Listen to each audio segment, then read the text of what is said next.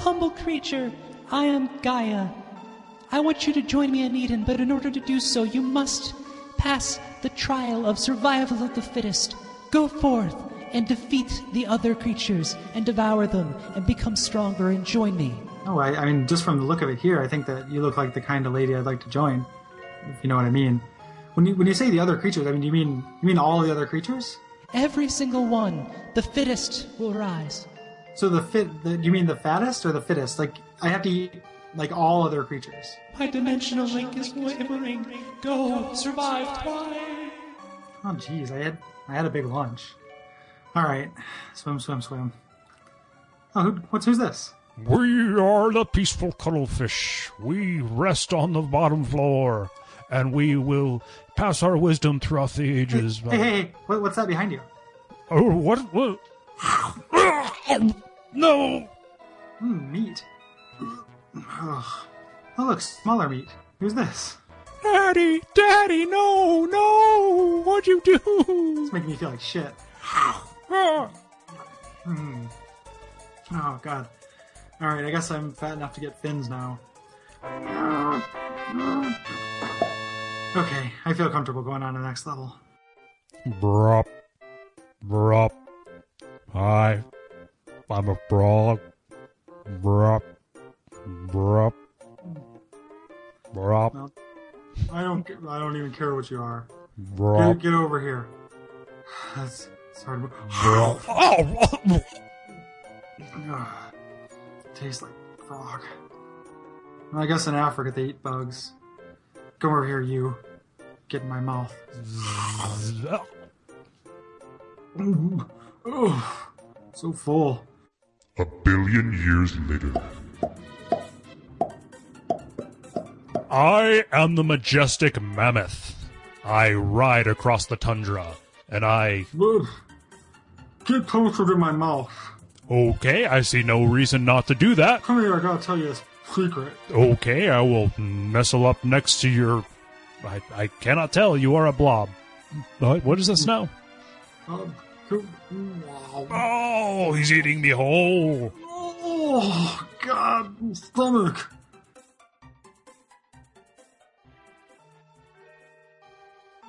I am just checking in to see... Oh, God, what did you do to yourself? Hey, baby. I got an 8 all creatures for you. Oh, I can smell you from across the dimensions. What's happened? Do you want a chicken wing? I got some here. You are an abomination unto my father, the sun. Run as fast as you can, and be sure to watch out for his fireballs. I am running as fast as I can. You can't see it.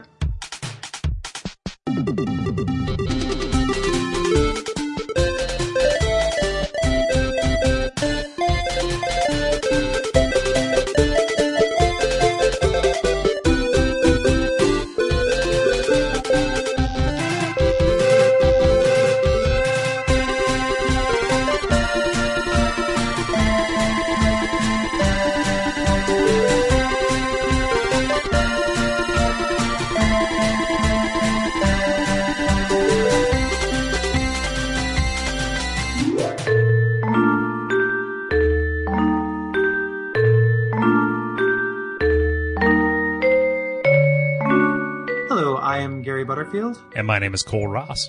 And you're listening to Watch Out for Fireballs. It's a retro video games podcast. And this week we are talking about E.V.O, The Search for Eden, which is a side-scrolling action RPG developed by a Japanese studio called Almanic and published by Enix for the Super Nintendo in 1993. And I just realized, do we know what E.V.O stands for? No. It's not initials. It's a... Yeah, it is an initialism, E.V.O. Dot. Yeah. But yeah, we have no idea what that stands for. And I'm sure E is evolution, but evolution like voiceover, I don't know. So the and this game, it's kind of got this primary mechanic that is the reason why it's remembered today. That involves navigating these levels out on prehistoric Earth and defeating and devouring other animals in order to get E.V.O points. And these points are kind of experience points. Like, these are what you use to level up. And the way you level up is by evolving specific parts of your body. So you can design your own character to match how you like to play. You can kind of do little cost-benefit analysis between the different parts. The game covers a large span of time. You begin as a fish, and then you eventually can evolve yourself into a human if you so choose. And each of those kind of plays differently. So as you get into the later stages, when you really have a choice about how you want to play, you do have to take those things into consideration. Mm-hmm. And it's interesting because a lot of that stuff is hidden. So specifically how to evolve into a human. The game will hint that you can do it, but you kind of have to stumble upon it to get there, or use a guide. Yeah. The original, this game had an original title in Japan that was much, much cooler than E.V.O, The Search for Eden, which was called 4.6 Billion Year Story to Distant Eden. Yeah. Which is pretty awesome. I can't think of a game that takes place over more time. Chrono Trigger? Does it? Is it longer? Like is it longer than 4 billion?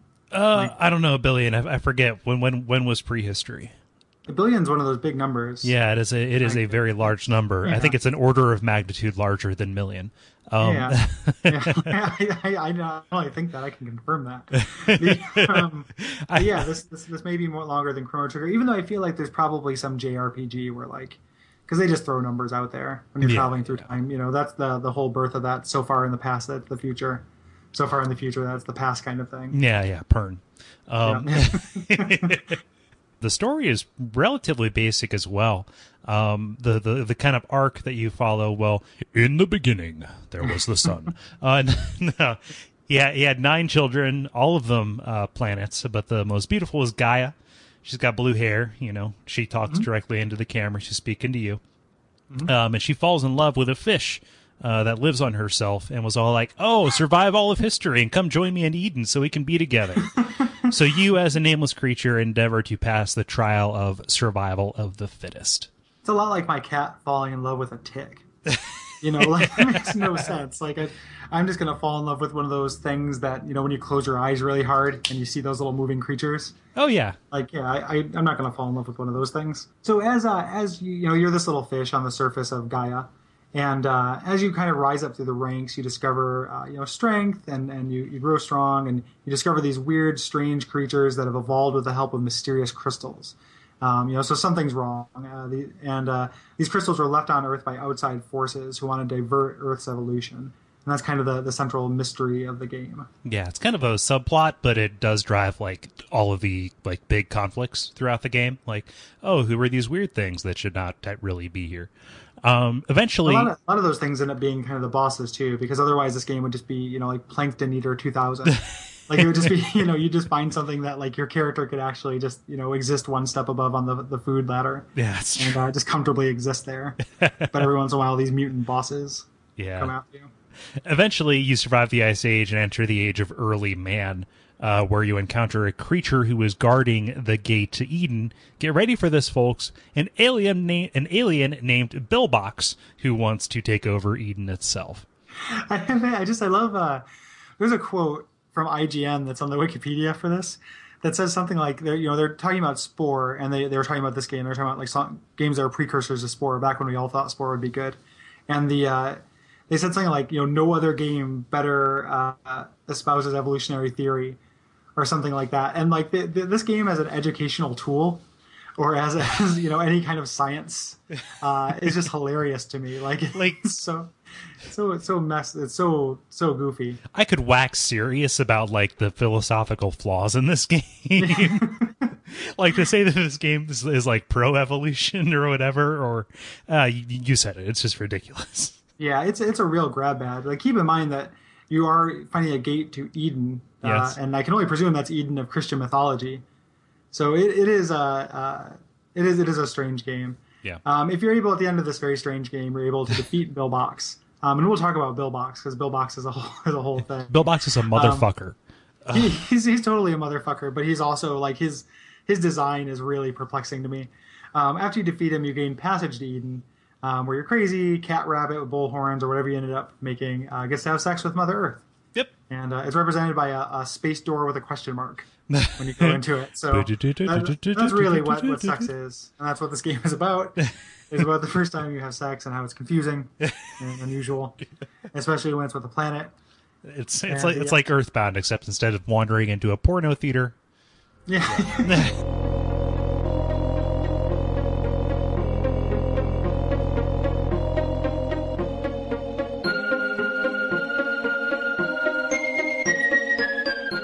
So like the weird thing about going through this game is we're going to talk a lot about generalities and kind of fucking bats in it, but there's not levels in it. Like there are little stages. So you start out, there's an overworld, and you're a fish, and you can go from overworld point to overworld point, but there's very little design to the levels. Like a lot of time they're just they literally look like fish tanks, like widescreen fish tanks, and you just have to go from the left end of it to the right end of it, and it's usually a showcase for one creature.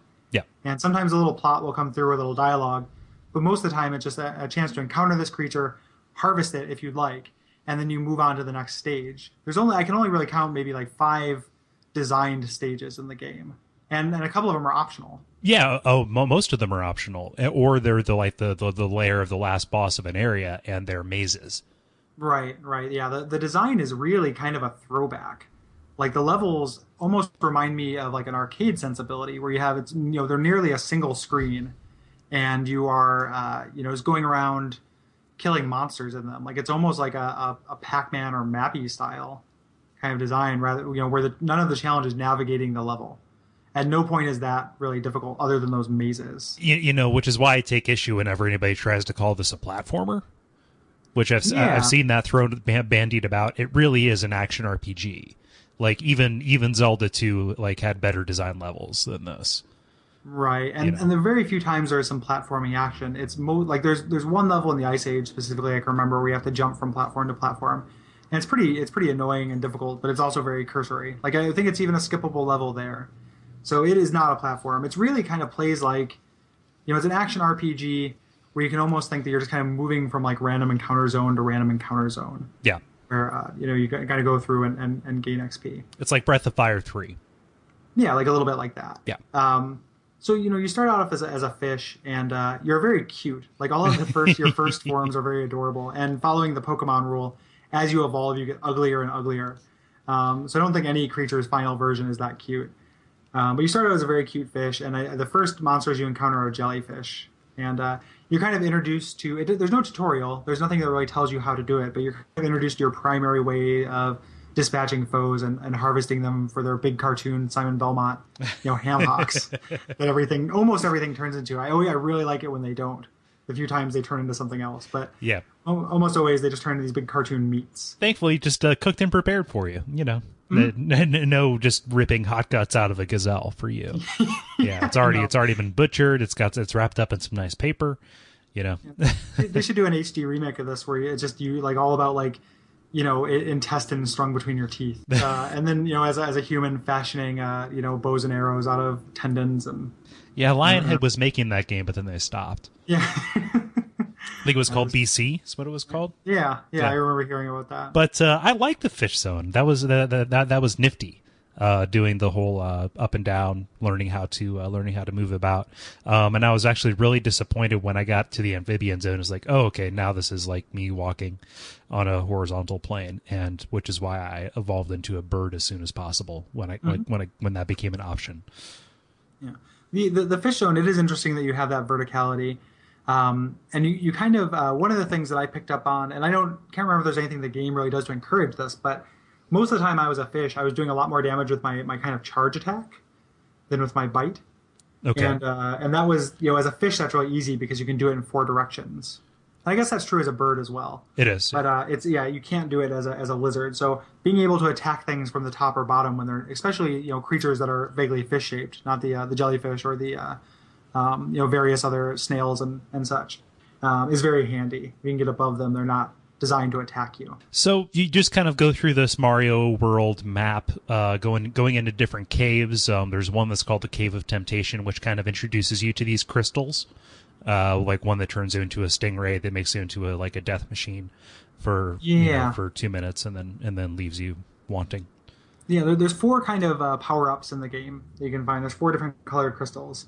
The red ones, which this is the first time you run into them, they turn you into a creature you can't otherwise become for a very short amount of time. And you're much more powerful than you'd probably be at that point. and you can gain up a lot of experience. So those are pretty neat. This first one, will turn you into you said a stingray, right? That's what it looked like to me. But yeah, well, it's interesting. This is actually this one, and I think a later one are random. So you can turn into a stingray, but you can also turn into an eel. I turned into an eel. Okay. So they have very similar capabilities. It's not an electric eel. It's just one of those regular. It's one of those unagi eels. And but this is a great opportunity to gain a lot of experience points. Eat a lot of cartoon meat. You can run into, and I'm colorblind. There's a green one and a yellow one of which just gives you E.V.O tips, which are not very useful. The other one, though, allows you to access something called Record of Evolution or Review of Evolution. So one of the things you can do in this game that is kind of a feature that's a little bit ahead of its time is that if you find a creature that you really like, you can save it and just save its design. You have 50 different slots. And you can name and save your creatures. And then when you find these reviews of evolution, you can become one of the older creatures. So I feel like these crystals kind of show up in places near the beginning of each world where you're low on EVO points and you're mostly outgunned. So you can kind of become your former badass self, because at the end of every world you reset when you become a new creature, and you can kind of become your old badass self, and just harvest for a little while. See, I had no idea like that's what those green things did. I had no idea what the Record of Evolution was or Save This Evolution was in the menu either. I mean, and maybe it shows a lack of curiosity on my part that I never looked up what those did. But I probably read it in the manual. I was like, I had this game when it came out. So when I was younger, I happen to remember it. There's also like blue or purple orbs, and those are exceedingly rare and give you a lot of EVO points. Yeah, like enough to level something up usually. Yeah. So kind of like, what was your general strategy in leveling your guys up? Well, it's kind of interesting because you don't have a way to see the end point, but at some point I realized during this game that having a strategy is really important, because you have these different kinds of attack modes, and you can kind of do builds to support them. So I did for the fish mode, I did the strong charge. I did the like maneuverability and a strong charge, and juked my enemies rather than facing them down. So I never could take a lot of hits, but I was very maneuverable and I could outmaneuver most things. You can also kind of become like a tank if you want to, and just kind of absorb the hits. There are horn strategies as well. Horns are kind of weird because they have limited use, but there are different strategies that involve, because they do a lot of damage, the high level horns. So saving those kind of for bosses and using those. So in this level, I mostly did, in most levels I did maneuverability as opposed to durability. And then, if when possible, I would do jumping. And then when I could become a mammal, I did kicking, because kicking is crazy overpowered. It has huge knockback. Yeah, I never really, again, probably just as a function of me not having the manual, I never really discovered those alternate modes of attack. So the charge I knew about from being a fish, but like kicking, I didn't get that until I accidentally hit the A button at one point when I was a mammal, when I turned myself into a cat. So I would usually just buy the most expensive of every area. I think that's probably, I don't think that it makes sense for you to play it that way. And I think it's kind of a flaw of the game that they don't telegraph those differences. There are several places where the most expensive, evolutionary item, there are several of them that are the same price, or they're trade-offs, and the game does nothing to tell you this. Right. So there are times where it's not advantageous to buy the most expensive one if you're doing a certain kind of build. And you have a stat sheet. Like every piece affects you in a different way.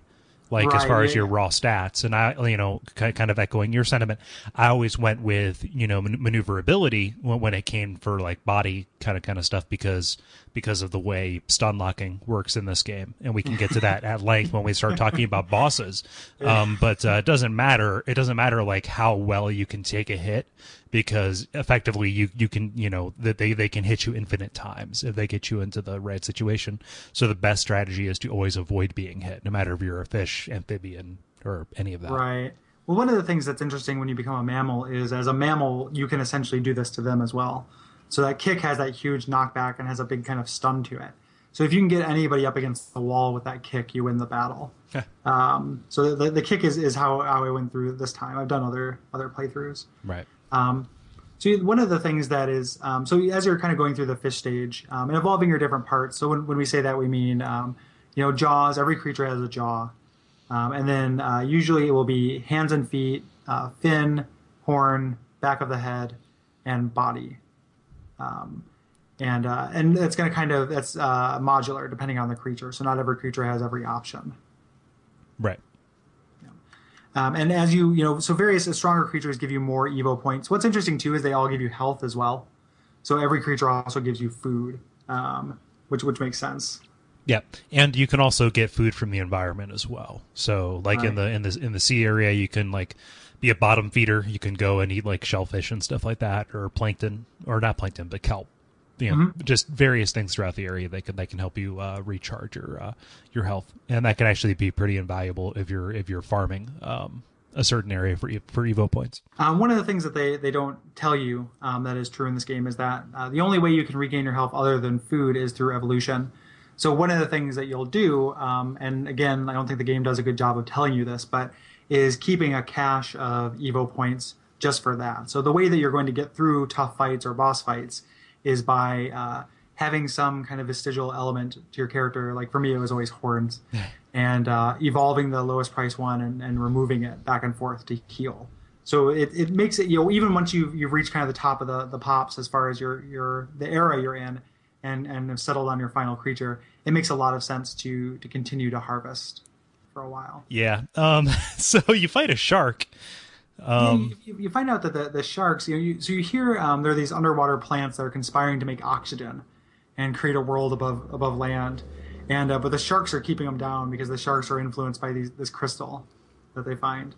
I don't know if you find out about the crystal this early, but it's kind of, you can infer it based on what you know later, that the sharks are influenced by a crystal. Yeah. So you start fighting sharks, and you get to the end boss, and I think this is maybe the only end boss in the game that works. Yeah. Like I have no problem with this end boss. It's a classic Toro, Arkham Asylum style boss. Yeah. Where but it works really well since I was playing for maneuverability. It played really well into what I was looking to do. Yeah, and I got stuck on him because the arena is kind of small. And so that's what made me spec away from having like a big body size, because you can increase and decrease your body size as well. So this is where I actually learned that that movement ability and agility are supreme. Mm-hmm. Is in this, because once I figured out that you could get him to adorably break his fin thing area. Well, they tell you that if you're being attacked by a shark, you're supposed to punch it in the face. Yeah, but I'm pretty sure that's just a joke. Yeah, that's a rumor we spread to make people make sharks mad. Hey, you know what's awesome? Taking your hand and putting it as close to a shark's mouth as possible. Yeah, that is the best thing you can do. I think it's just so if you survive it, you can be fucking awesome. You can just be like, yeah, I punched it in the face. That's not who gets to punch a shark. I think it's so your last act before you die is something amazing. Is why we start that rumor. Exactly. And it's just the same thing. Like, if you're ever jumping out of a plane, your parachute won't open. Make sure you high five a seagull. Exactly. It's not going to save you, but it's just awesome, and you can say you did something awesome. When when you end up in Eden. Segue.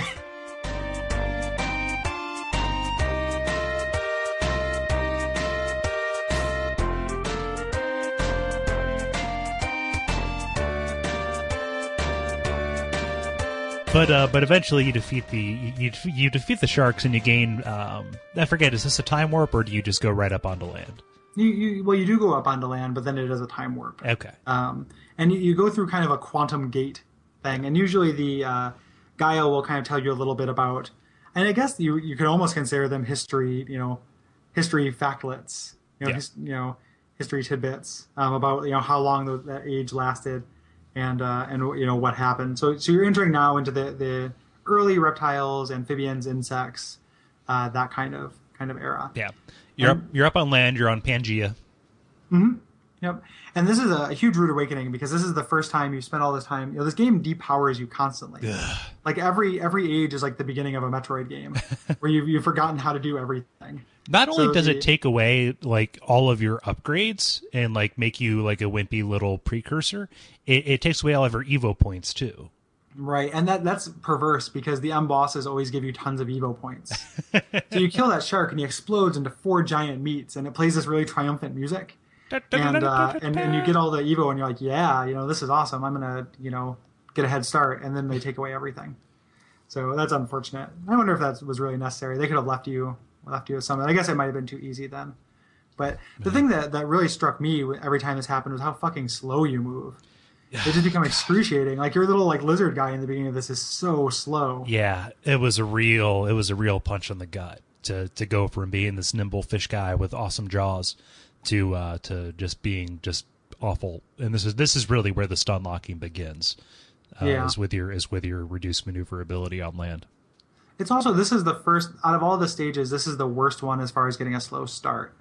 Like several of the other stages have something kind of built in as kind of a way to head jumpstart yourself to get some EVO points, or regressing back to your former form is optional in some of the later ones.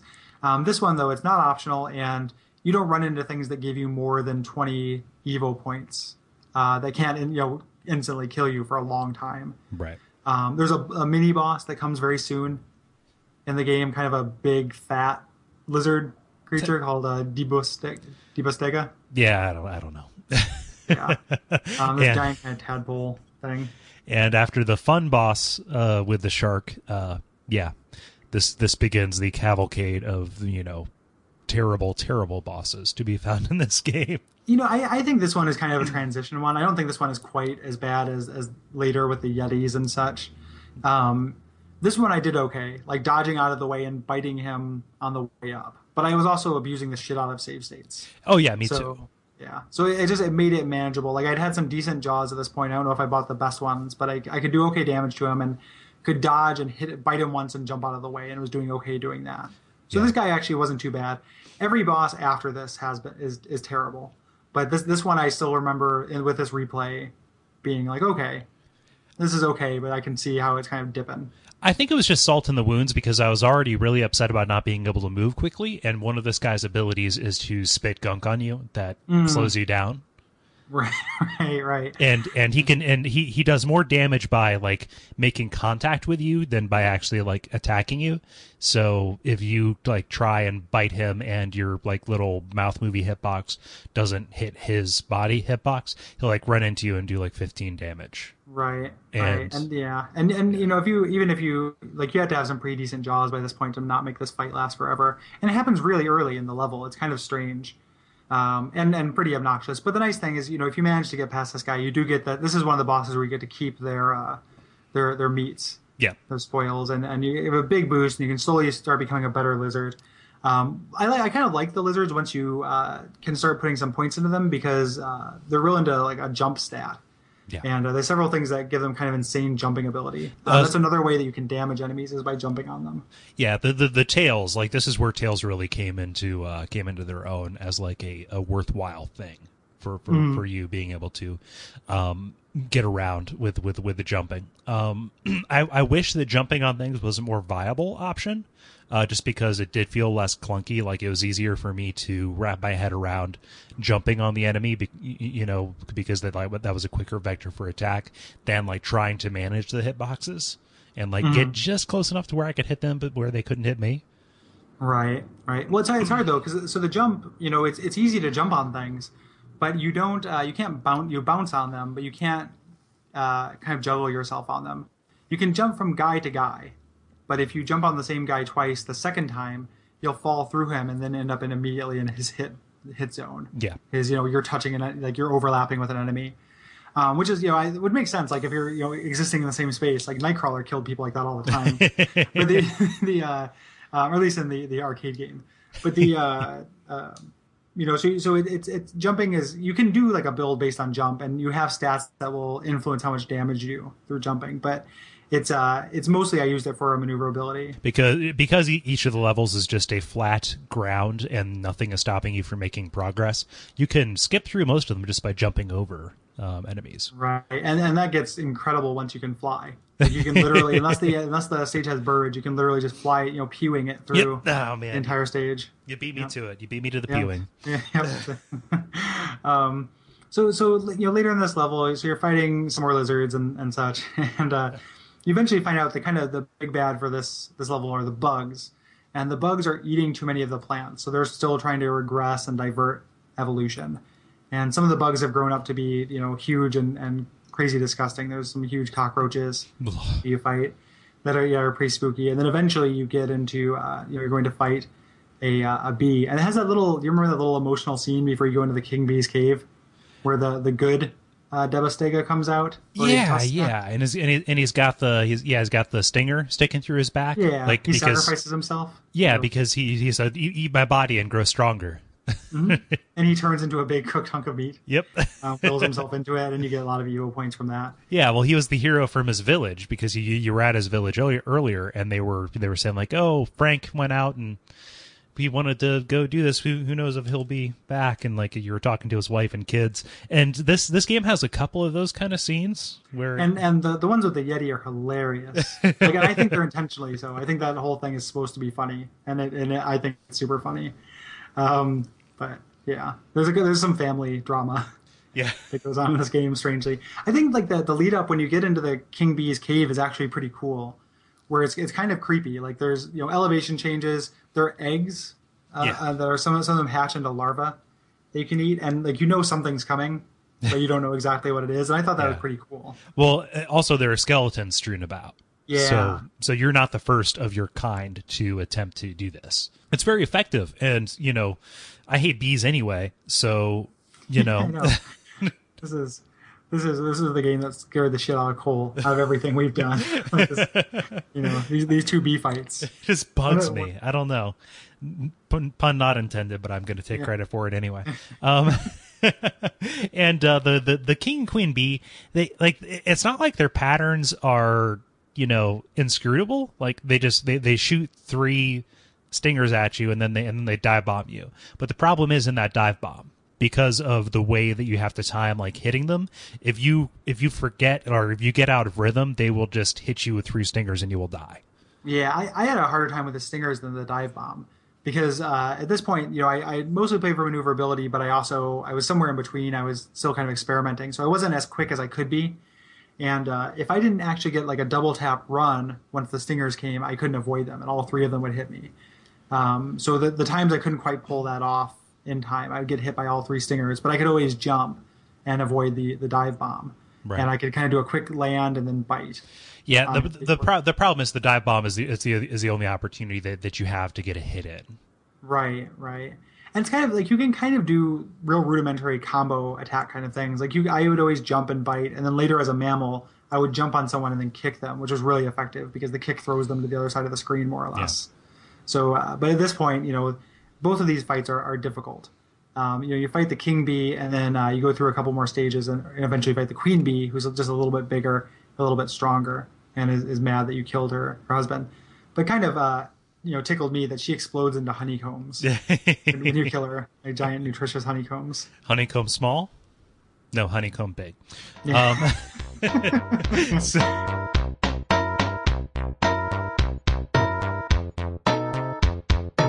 By defeating the bees, you eradicate them from your nightmares eventually after years of therapy, and you also save the foliage and allow the reptiles to flourish. Mm-hmm.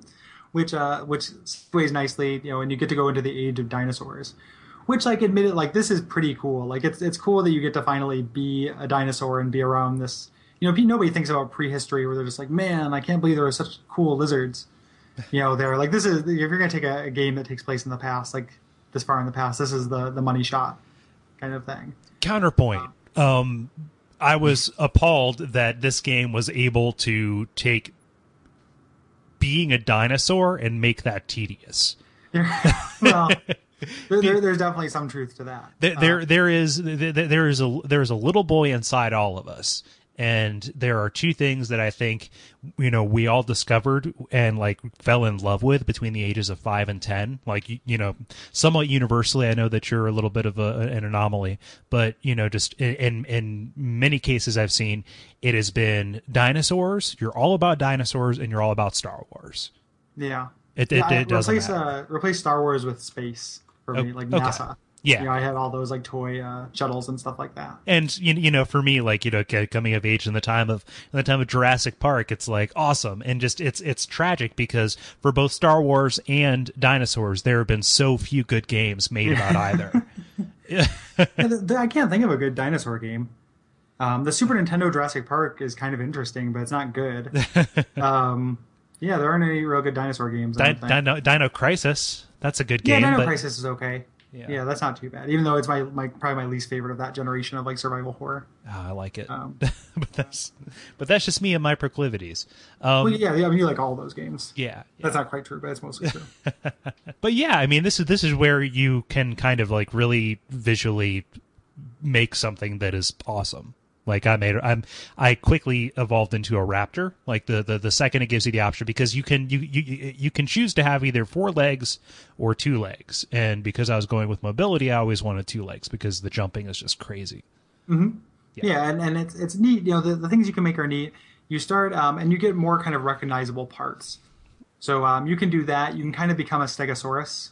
Mm-hmm. Like more or less like a kind of modified Stegosaurus that looks pretty much exactly the same. So you can kind of become recognizable things in this level, which is cool. Yeah, and this was one of those areas also where the sense of like, oh boy, when I get bigger, I'm gonna come back and fuck you up kind of thing. Totally. Yeah, because those brontosauruses, they will destroy your world when you first encounter them.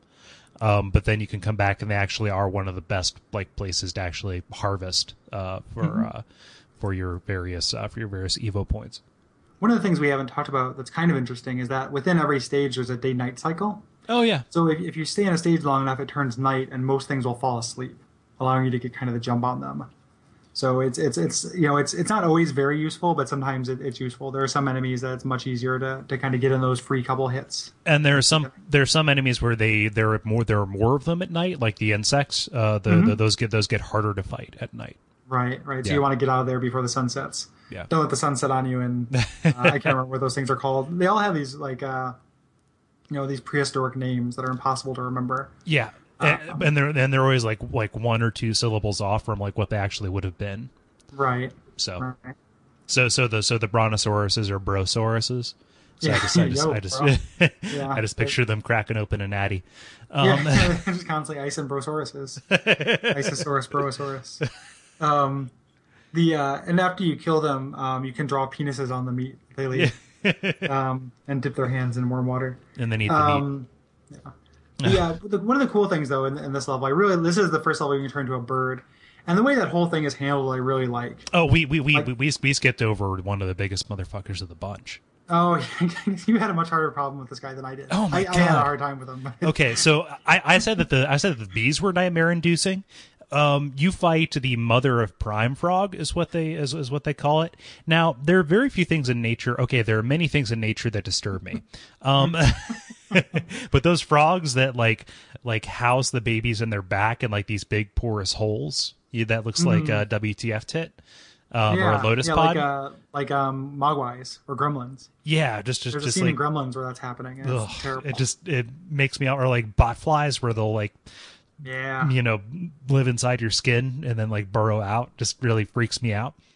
You fight one of those frogs. She's this gigantic frog that'll birth her spawn out of her back, these big holes in her back, and then jump up and then send them after you. And individually, you just jump on the frogs and you're fine.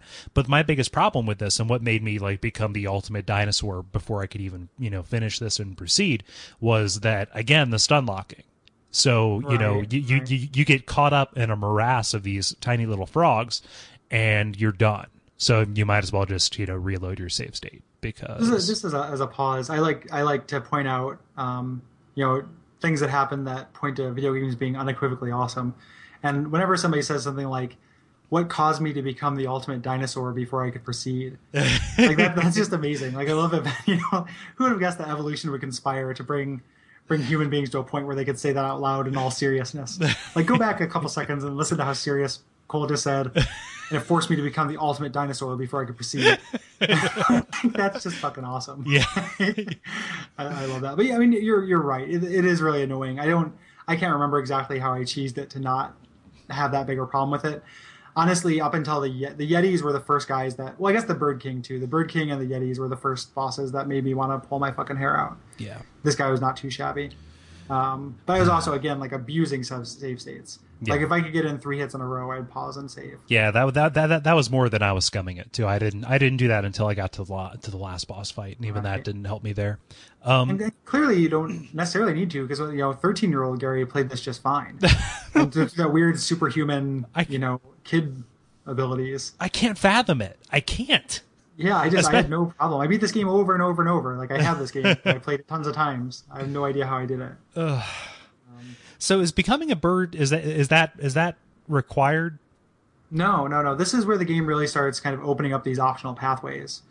You kind of learn, somebody tells you a hint. If you rescue this Triceratops kid and bring it back, they'll tell you about things have happened if you go to this Mount is it Mount Brave? Hope? What is it? Mount Brave. Yeah, Mount Brave. If you jump off of Mount Brave, something will happen, and so you get to Mount Brave and you can climb up the mountain. And if you just take a leap of faith off the end, partway through it says something like "Evolution has rewarded your bravery," because that's how science works. Yep. And you turn into like kind of a pterodactyl, kind of dinosaur bird thing, and get a whole different group of evolution, things you can evolve, and it really changes the game up. Like, at this point, you're vertical. You have like your proportions are interesting because you are a vertical creature, so you're standing like a man, and so you have to kind of get below something to really bite it. Mm-hmm. It is your neck is very high. It changes the game up a lot, and totally optional and kind of a really cool hidden thing. Like, we'll talk about my memories of this game, at some point. But the first time I found this, I came upon it totally by accident, and it was incredible. Like, I was so happy to find it. Yeah, I stayed a bird as long as possible because I like birds a lot, and I was looking forward to being like a screaming eagle, raining death upon my enemies with claws and talons and stuff like that. It didn't end up working out like that, but And it's not the game kind of encourages you to evolve into other things as you go. But you don't have to. Like, you can stay a bird, and it's still very playable. It's much harder to stay as a dinosaur because you, when you're on ice, like you move very, very difficult, without having kind of mammalian paws. Yep. But staying as a bird, you can avoid that by flying. Mm-hmm. So it is a bird is a viable option until the end of the game. Yeah. This level has kind of a cool boss fight at the end. Like, I love it. Boss fights in this game. Yeah, like you come across a group of Tyrannosauruses, so first of all, they give you the Dragon Quest end of Dragon Quest option, the join us if you'd like, and gives you an alternate ending if you choose to join them. But otherwise, it is kind of a run out the clock situation where you're fighting these very strong but not boss strong enemies, and you have to keep the fight going long enough until this meteor shower starts. Mm-hmm. So, if you take the ending, does that just end the game right there, or it does? It does. Yeah, okay. You're with the Tyrannosauruses when the meteor shower strikes. Because later on, I decided to join the Birdmen just because save states and whatnot. Mm-hmm. And like after I saw that ending, which was pretty cool actually, mm-hmm. It just kicked me back to the world map to try it again. I guess that might happen. I just remember it ending the game, but maybe it kicks you back. Yeah. So I didn't do it this time because I knew it was the wrong choice. I knew it ended it, but I should have done it just because of save states. Yeah. But didn't. So Lavos comes down Yeah. and kicks up a cloud of dust that plunges the Earth into an ice age, making life very, very difficult for your run-of-the-mill reptiles, their cold blood and all. Mm-hmm. And gives you the option to become a mammal. Right. Well, you go into the next stage, and this is the first time you're not reset. You have to go into a cave called like the Cave of Trials or the Cave of Choice or something like that. Yeah. And the ghost of the Triceratops from the stage before offers you the choice to become a mammal. And it asks, it says that he's been chosen to determine if you're worthy. And apparently the way that you prove that you're worthy is by playing the game up to this point. So everyone is worthy. And if you'd like to, you can become a mammal. You can stay a dinosaur and you can stay a bird if you'd like. Staying a dinosaur is very difficult. It can be done. I've seen pictures and everything. But it makes this stage very hard because you cannot move around very well. Right. But the, I opted to become a mammal, and I didn't metagame this very much. I just did whatever seemed like it was natural. And I played it, over the course of just kind of I just want to see what, I want to see as much of this game as possible. So that's why I became a bird, except for the fact that birds are awesome. I would have done that anyway. And then mammals as well. Mammals are interesting because they have the most different kind, like body types that you can do. And those have a big effect on how you move around and how you approach it, situations. Yeah, mammals are great in this game, and they also introduces that kick move, which is just incredible and makes a lot of these really cheesy bosses much more powerful. It makes it really easy to harvest E.V.O. really early. Once you can kick, there's a cave you can find. There's a cave where all of the kind of past creatures. So there's the lizards and there are dinosaurs hiding out, and kind of heartbreakingly, they beg you not to kill them. They're survival is very difficult for us. Please don't kill us. Yeah. But you can do it anyway. And there are the kind of triceratops things. You can get on a different plane from them. You can jump on a platform that's a little bit higher than they are and kick them, but they can't hurt you. And they just keep running into your kick over and over and over. And you can kill them and get 100 E.V.O. points right off the bat and level up very quickly. And then, you start doing a horse body and a horse mane and all that stuff improves your kick. So that was the build that I finished the game out with, was pretty much a horse. Okay. See, I was a cat. Not throughout the entire game. I did evolve into a human. But that isn't until later. But yeah, I went with a cat because of the jaws and all of that, and the agility.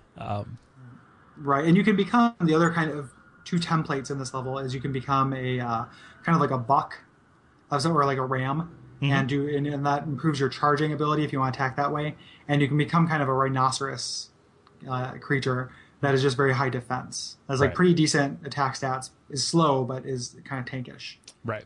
So.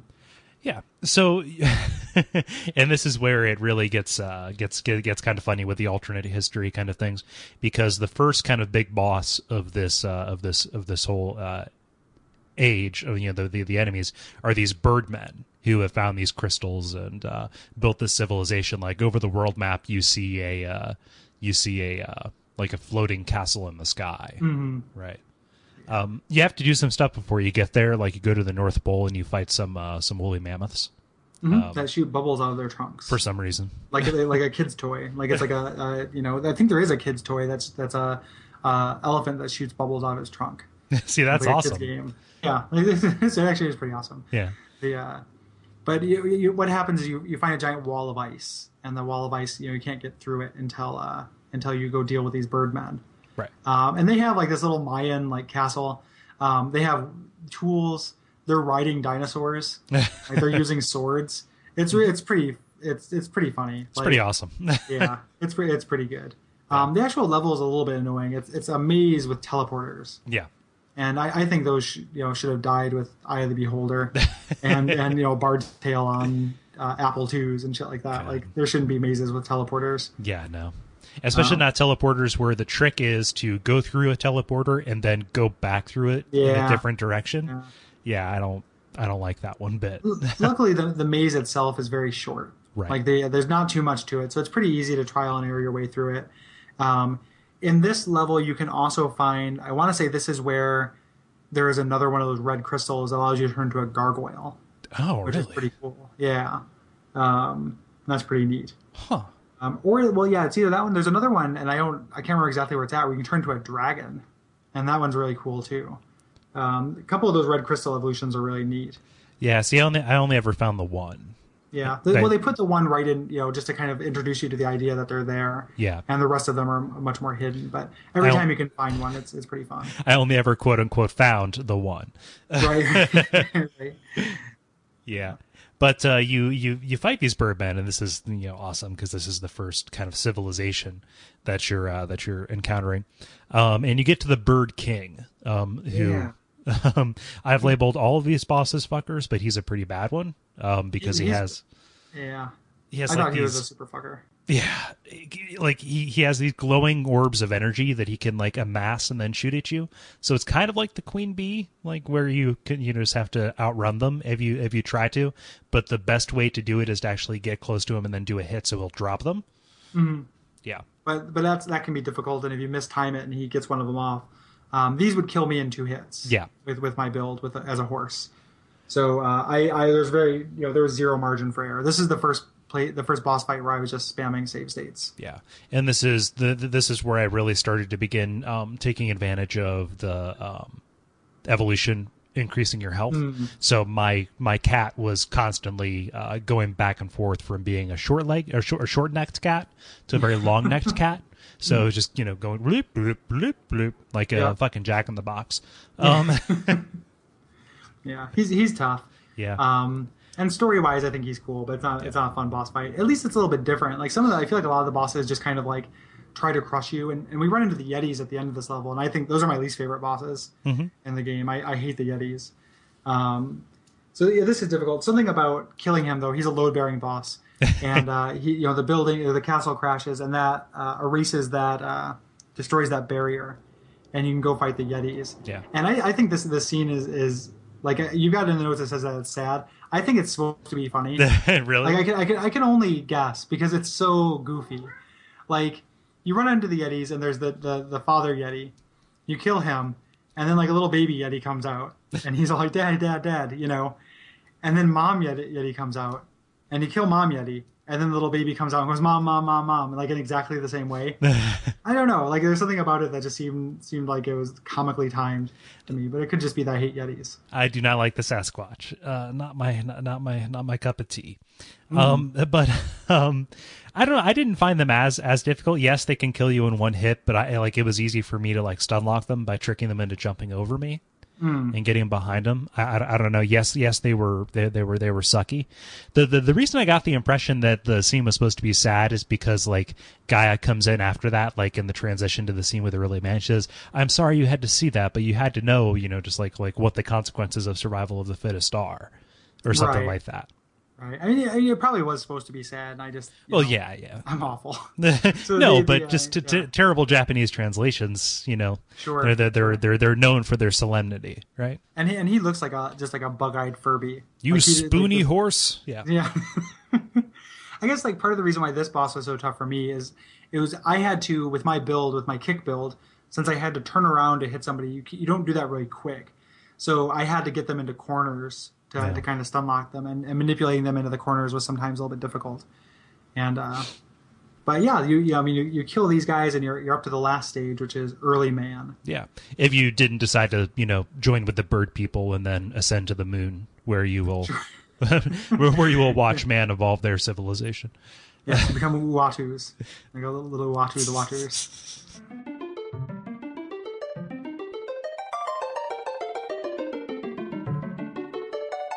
So early man is cool because this is, you can become anything, or you can be anything. You can still be a dinosaur at this point. You can be a reptile, a bird, or a mammal. And most of you start out at full strength no matter what, unless you want to become a human, and that's when you kind of have to start over. You do so kind of in a counterintuitive way by becoming a monkey. And the monkey, it's a combination. I think it's like a cat body and a rabbit head. It's like it's weird. You find. It's a secret level that you get to. I forget how I did it, but it says like, oh, we hear tell of these strange creatures who live in caves and use tools that have a rabbit's body and a cat's head. And then when you get that, it gives you the ability, once you get enough E.V.O points, to evolve into a monkey body. And then from that point, the only options that you have, I mean, the monkey body is really, it's capable, you have a lot of hit points and you have a lot of attack power. But your only option, other than increase size or decrease size, is evolve further. And as you evolve further, you go from being like a monkey to being a Neanderthal, and then you ultimately work up to a point where you have like you're wielding a bone as a club, and then you have an actual club, and then like the final human evolution form is a businessman. Yeah, a businessman who buys and sells dinosaurs like they were livestock. Exactly. Yes. No, he's got like a tomahawk or an axe, Right. and that's how I beat the game. I was actually really surprised at like how few like evolution options were available for humans. I was looking forward to being able to be like, I want to be a dude but with a bird's head and with that would be rad. Yeah. Like winged. Yeah, like just winged human or and they set the stage for a birdman. You can't do it. yeah. I wanted to Isle of Dr. Moreau that shit, but Yeah. That would have been really awesome. yeah, but you're effective. I mean, I had like 80 hit points, and I was doing like 25 or 25 damage with every club hit, and it didn't change my attack strategy that much. Like I wasn't doing the kicking and stuff. I was always like directly attacking with with bites, so it didn't change the way I played. Mm-hmm. It's interesting. One of the only drawbacks to that is that at that point your only option is to decrease size and increase size, and that's kind of an expensive change. It's cheaper as a human than as the others. As the others, though, you also have the ability to add and subtract horns. Oh yeah, that's true. Yeah. So it isn't that expensive for what it is, but it's the only option. Yeah. I had done this as a mammal. One of the interesting things is that, and this was the second kind of secret that I didn't know about, is you can do an alternative form of that when there's a large section of this level that's underwater, where you're fighting things called rogans, which are intelligent sharks that ride other sharks and shoot little dart guns. Yeah. And if you're in the water, you get an option to try to evolve, and you can turn into like a dolphin, and then a manatee, and then eventually a mermaid. Really? Yeah, and it's really interesting. Like, first of all, the mermaid is creepy as shit because it's in the exact shape as a fish, so it looks exactly like a Fiji mermaid, like human colored, but like it has that same proportions as a Fiji mermaid. Yeah. And her bites, she doesn't bite; she kisses enemies. Ew. So it makes this kiss noise, and you just kiss enemies to death. But it's definitely the best underwater creature. Like, you're amazingly durable and maneuverable. Okay. Just like crazy quick, and it makes this Rogan area breeze if you get into the water. Yeah, I think you have to have 8,000 E.V.O points to do the full thing. The full chain. Yeah. I did this as a human, and I apparently I still had my gills from when I was a fish because didn't need to come up for air. This wasn't Echo the Dolphin. When you jump in, though, doesn't it give you that like the mysterious? Because when you jump in and out of water, the game makes whatever you're in evolve and to have flippers. So you can be a dinosaur, and then when you jump in the water, you become a sea dinosaur. Yeah. It says change of circumstances is forced evolution or something like that. But all that it does is it changes your posture. Okay. So you're like doing like a dog into swimming. Yeah, you evolve into like somebody who can doggy paddle. Right. But that's the same way that I evolve into walking when I get up from this chair. Exactly. Yeah. Yeah. So the whole Rogan area I kind of like. I like that area. You're protecting these whales. And you're going to go through a maze again. It's one of the stages, so it's just a maze. Mm-hmm. But you get to the end boss and kill him. He's got kind of an interesting attack where he hits you with these beams, and if they hit you, it restricts your field of vision. Yeah. To just like a short circle around you, which is original, and no other monster does anything like that. Mm-hmm.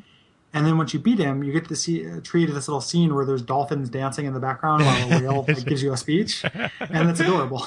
So yeah. It plays the triumphant music.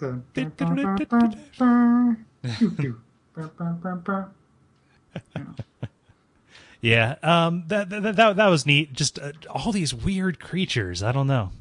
I like them, but it's still it takes away from the verisimilitude.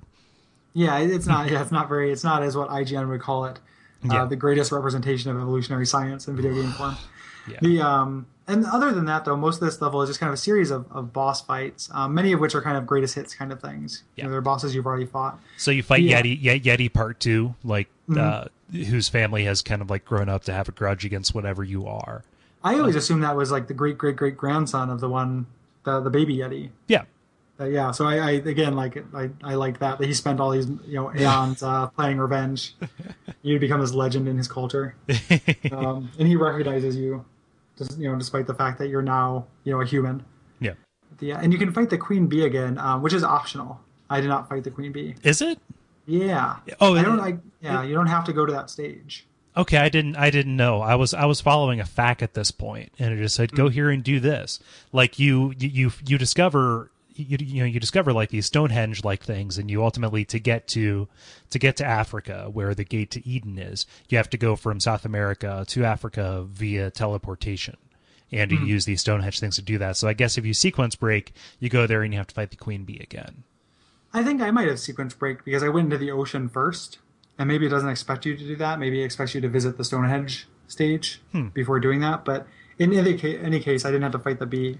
Yeah, but after you save the whales, trademark, they use their willpower to blow the clouds away from Africa. Or yeah, what is quote. That's exactly what they say they do. Like, we're going to use our willpower. Like, okay, all right. Oh man, yeah. So this lets you proceed kind of into the end game. The end game, which is difficult and kind of weak.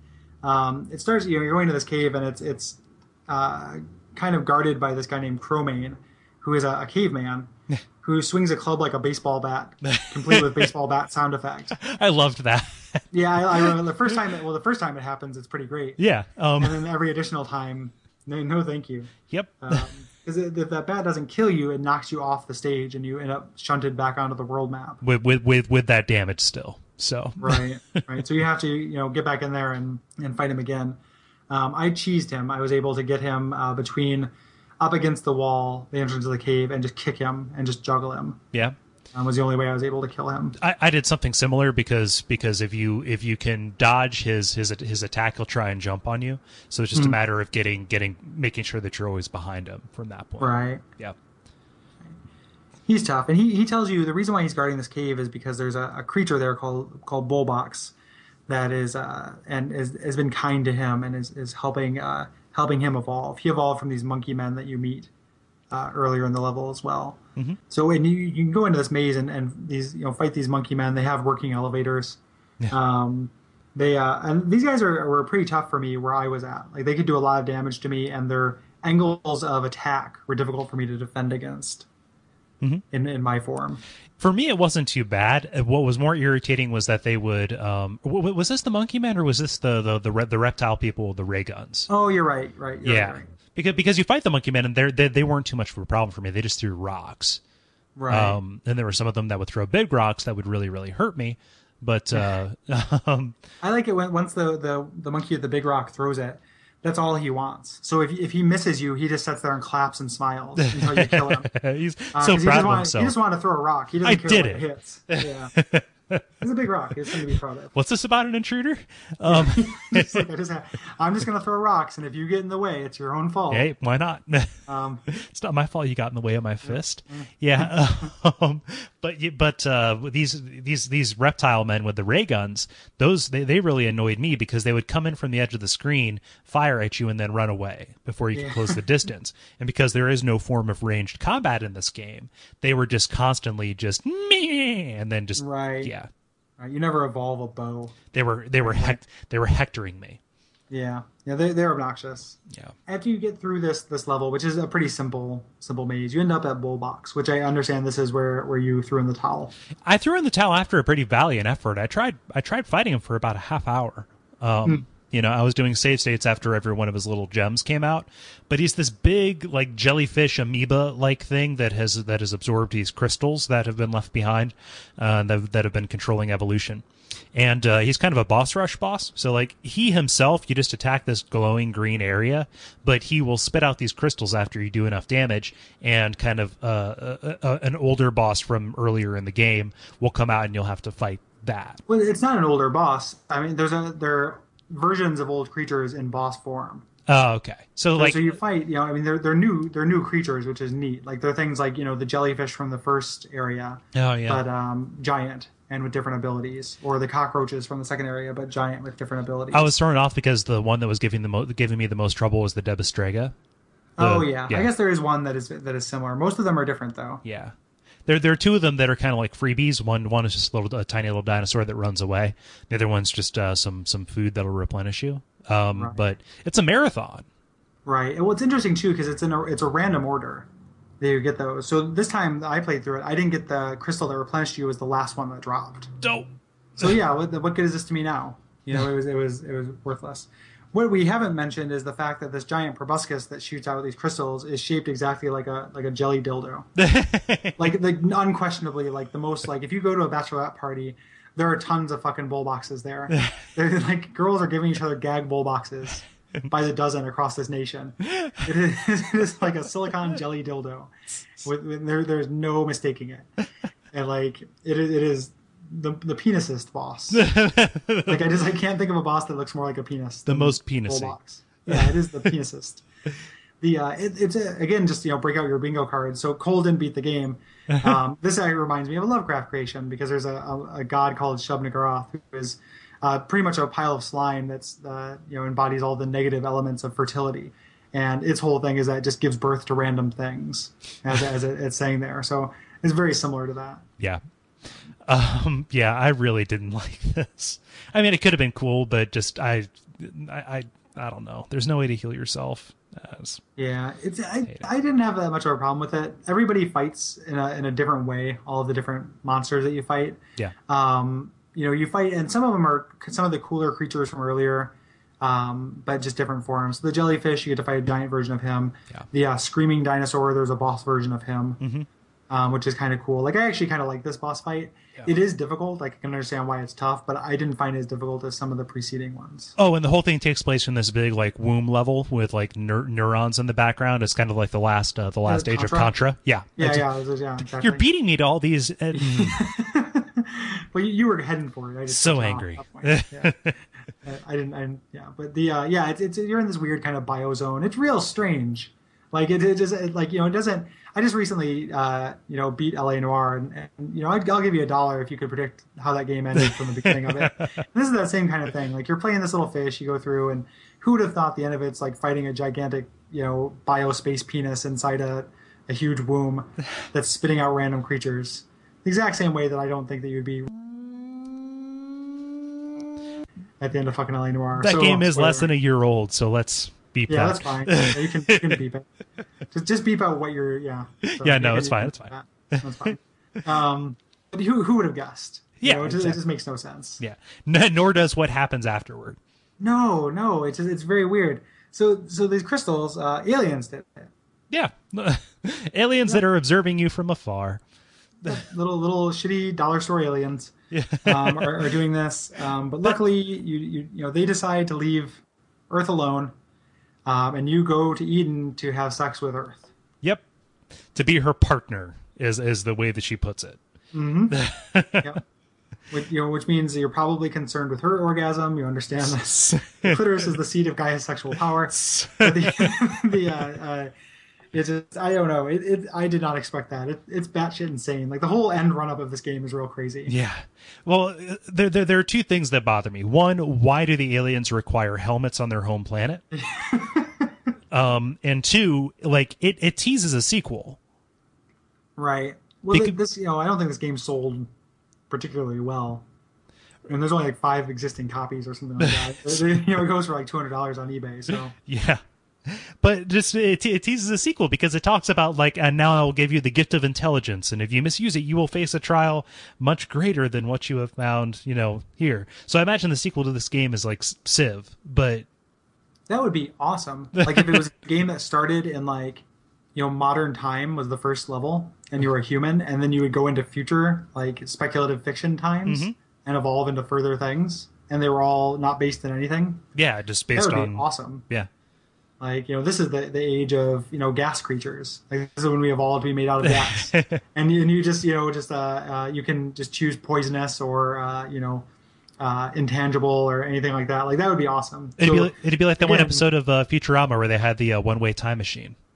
Exactly. Yeah. Exactly. Like, get on that, Indie Dubs. Like, that's a game I want to play. That would be rad. Sequel to E.V.O. Let's do it. Yeah. But yeah, that's, I think that's E.V.O.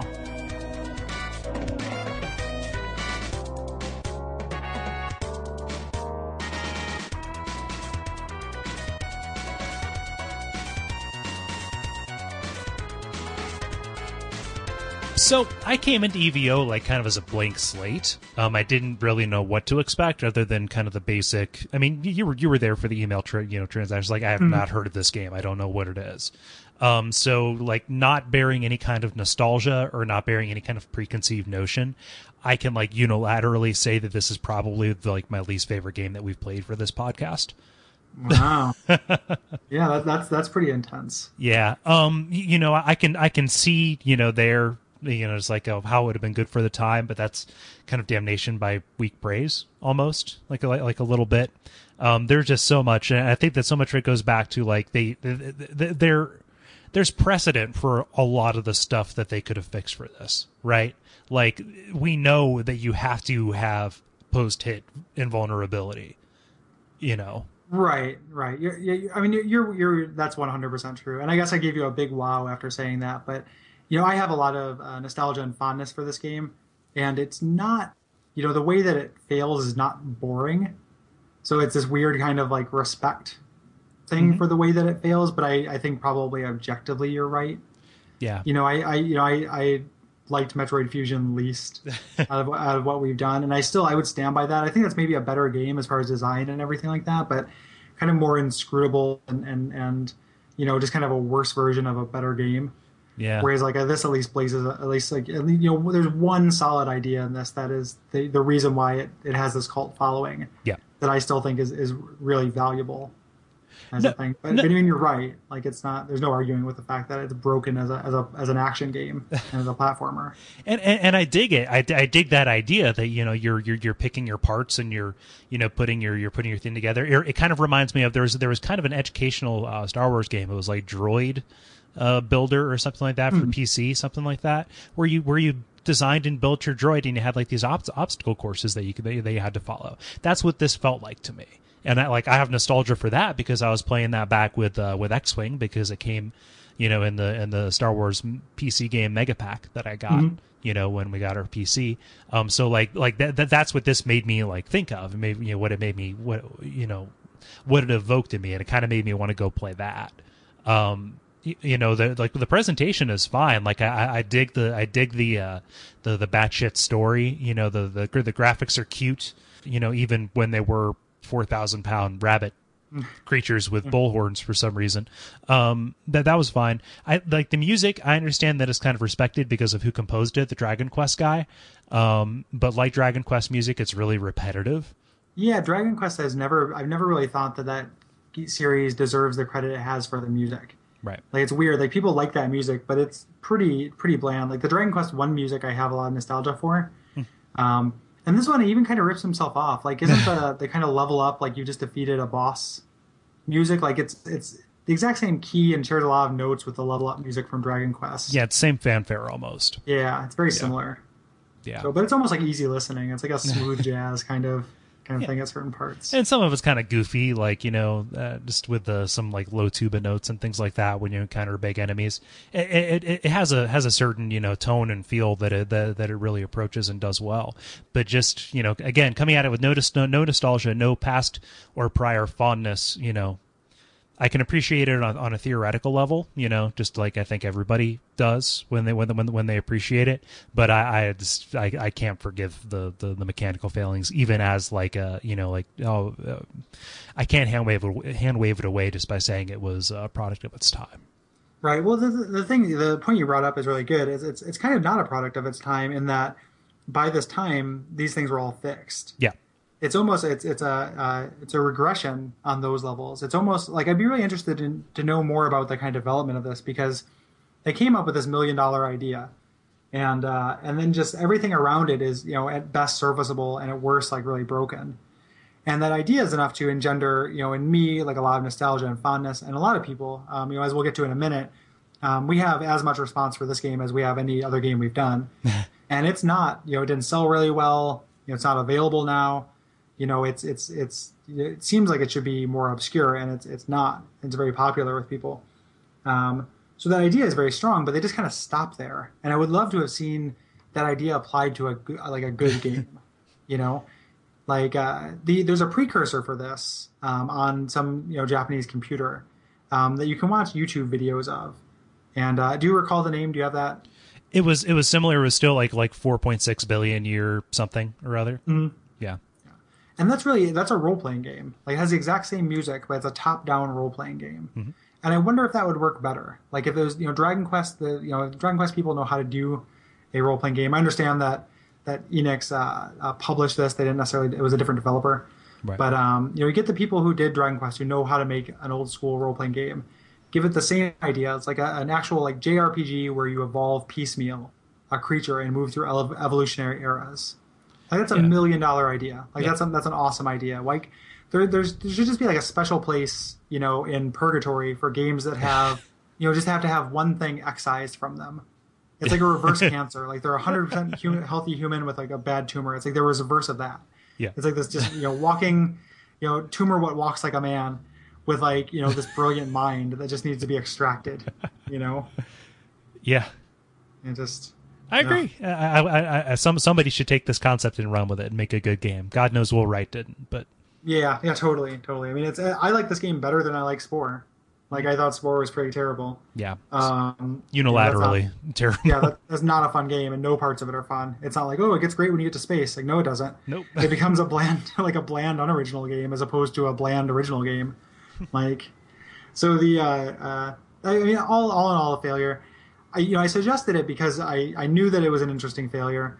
I have a lot of positive memories of this game. Like, this was the first... So this game shares like a place in my heart with Harvest Moon. Is with the first exposures that I had, this idea that games could be, could be different, could be unusual, or have this kind of original concept to them.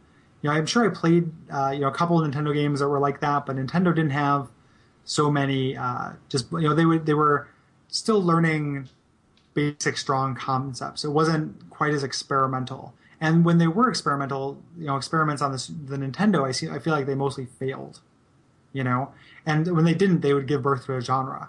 Like it would be an experiment, and it would be Zelda 2, and it's like, oh, now there are side-scrolling action RPGs, Whereas the Super Nintendo had this weird, like things that from other platforms would come over. Like I remember playing like Aerobiz, I played Populous, SimCity, Harvest Moon. I remember trying to explain to my mom that I was interested in Harvest Moon. Mm-hmm. And that made no sense, because it's like a farming simulator. Yeah. Like, of course, but, and this game, I remember that just being mind blowing to me as a kid and just really, really appreciating that.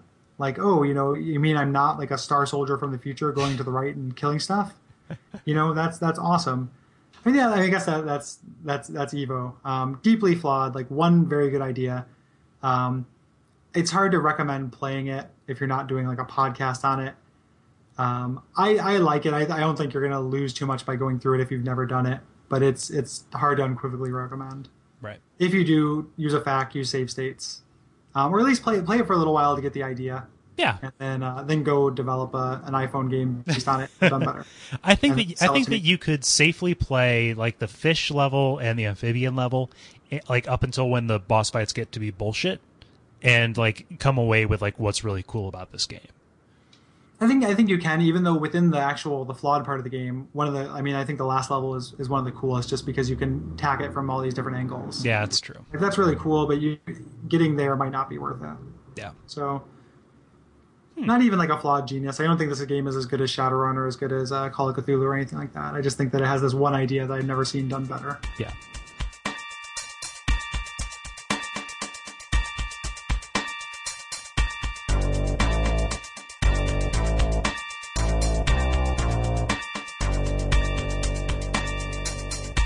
So we've talked about E.V.O. Like as I mentioned before, we got a huge response. Like just an outpouring.